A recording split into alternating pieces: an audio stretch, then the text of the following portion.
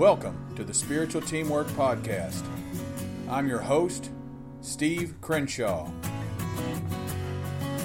Welcome back.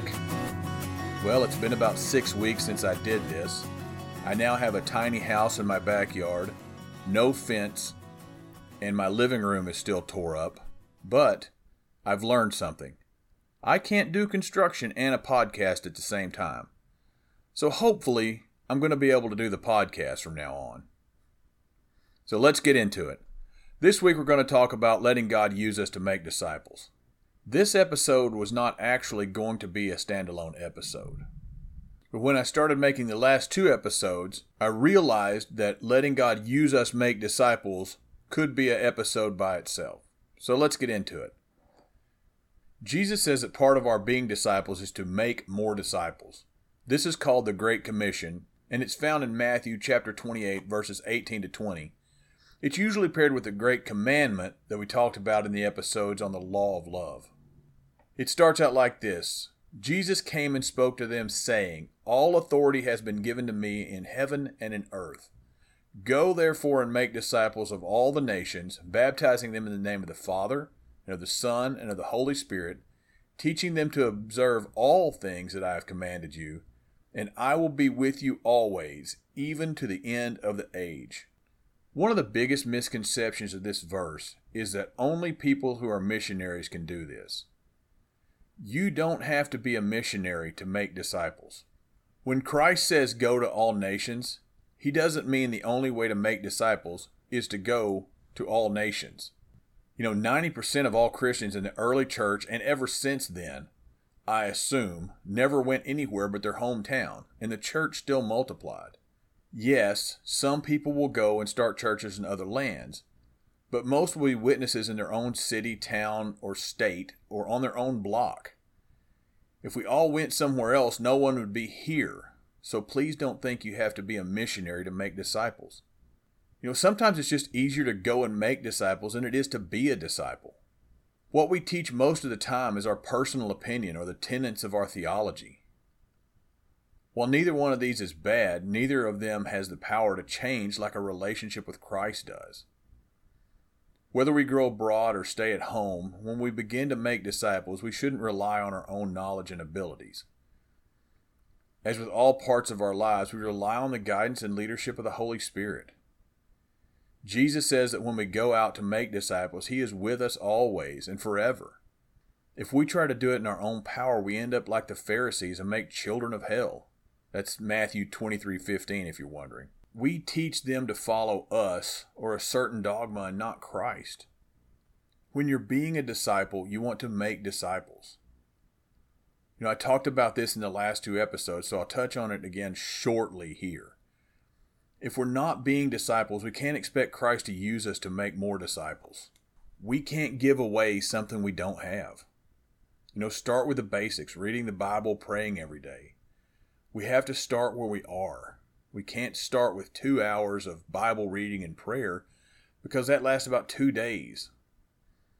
Start with what you've got and go from there. You may want to start learning about other spiritual disciplines, and there are several great books you can find on spiritual disciplines.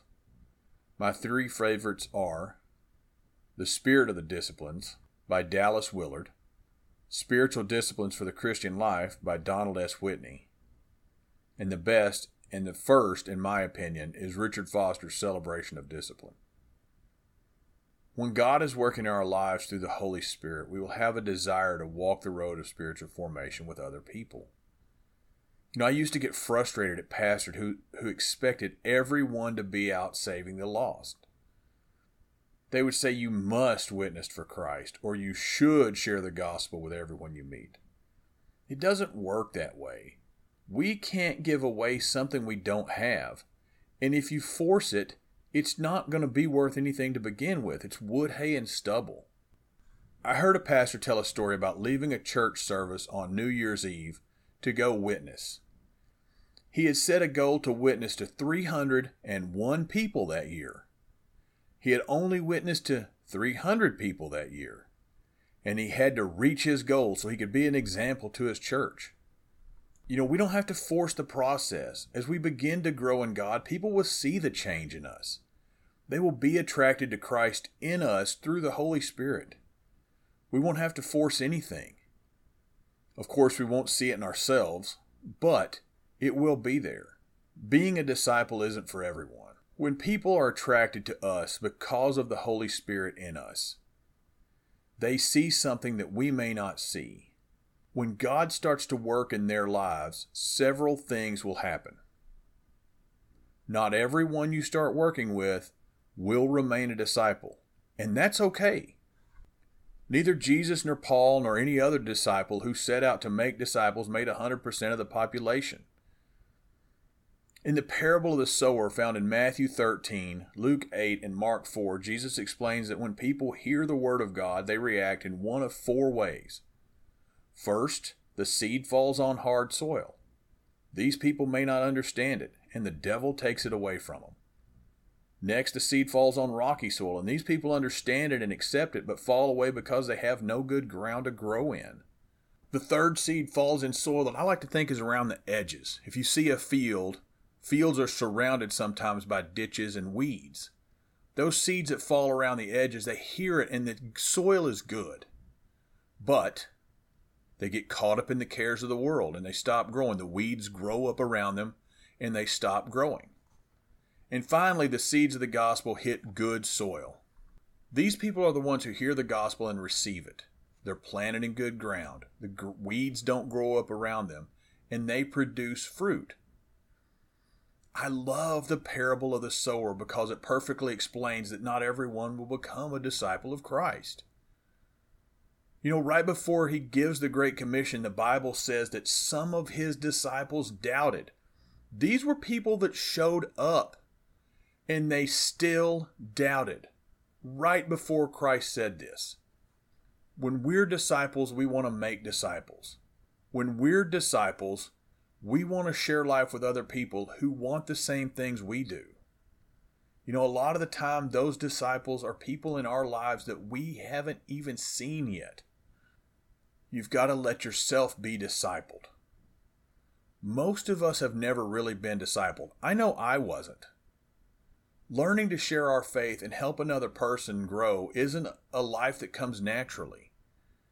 We need someone else in our lives who can guide us and show us how to speak the truth in love to another individual. Start praying for God to put someone in your life who can show you what discipleship looks like. It may be this podcast. It may be a book. It may be an MP3. It may be another podcast.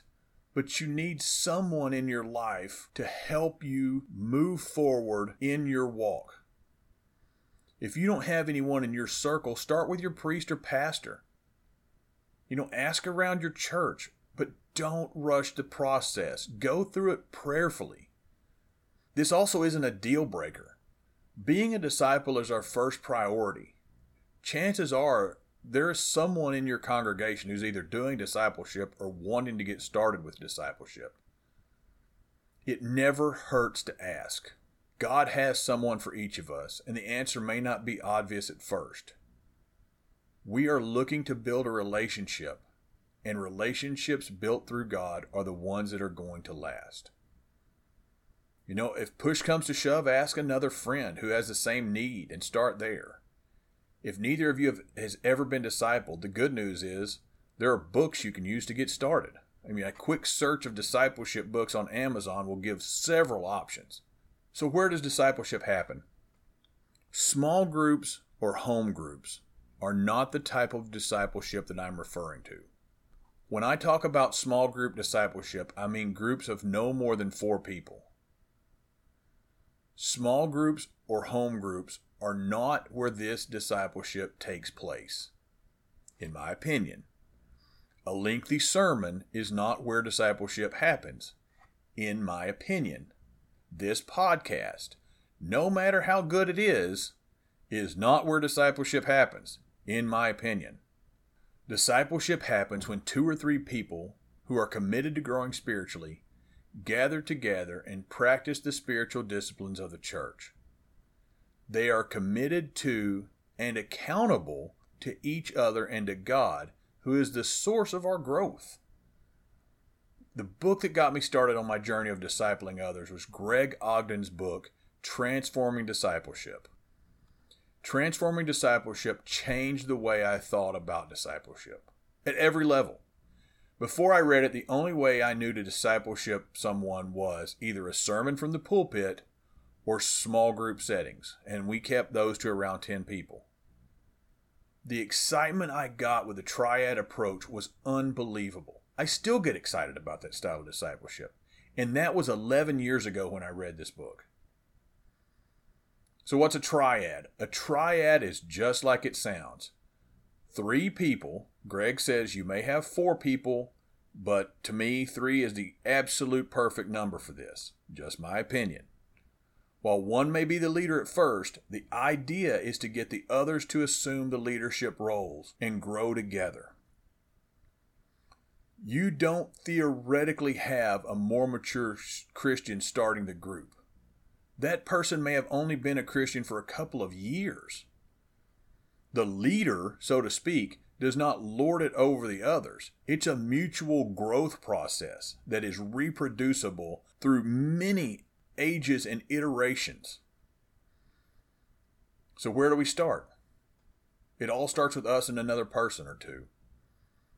Like I said earlier, people will see it in you, and you will see the desire to grow in others. And I want to mention those 2 books again. The Celebration of Discipline by Richard Foster. He challenges us to be something different, something deeper, and something more. And he gives us a look at spiritual disciplines. Find spiritual disciplines that work for you and do those spiritual disciplines. But commit to grow with someone else. If you've never done discipleship, Transforming Discipleship by Greg Ogden is a great place to start. There are other books on discipleship, but this one is my favorite. As a whole, the church hasn't done discipleship in so long that we've forgotten what it really honestly is. Sitting down with a couple of other Christians who are trying to be disciples shouldn't instill fear in us. Like everything in life, it's a learning process. As we work together, we all become better disciples, and we learn more about our faith. As we learn more about our faith, we learn about ourselves, and that we need to rely on God to work through us. And as we grow even more in Christ, more and more people will be attracted to the process. Think about it over the long term. If you and 2 friends start this year, and each pledge to disciple 2 people the next year, in 5 years, that's 243 people discipled. Go back to what I said at the beginning. Not everyone is going to stick to this. Obviously, it didn't stick to that for the early church, or we would have no one on earth. Everyone on earth would be Christians right now, right? Think about how fast the early church grew, though. Nothing is impossible for God when we let Him use us. My hope is this, that this little series, and I know it's disconjointed because it's been 6 weeks since I started it, I hope it's been encouraging to you. I hope you'll begin to look for others who are on the same journey as you are and who want to grow in Christ and start a triad with them, or at least start with somebody else. Next week, I'm going to talk about my faith journey in light of Abba Moses the Ethiopian, which is the name I took when I came into the Orthodox Church. I was catechized as Moses. After that, I want to talk about the Didache, which is an early 2nd century discipleship manual, also known as the Teaching of the 12 Apostles. I'm currently rewriting a late 19th century copy into modern English, so I want to share it on the podcast while I'm doing it. Again, thank you for listening. Thank you for coming back if it's been a while since you've listened. Thank you for being there. Thank you to all those people that encourage me for doing this. I appreciate you, and I'm hopefully back for a while. That's all for this week. Thanks for listening. I'll see you next week.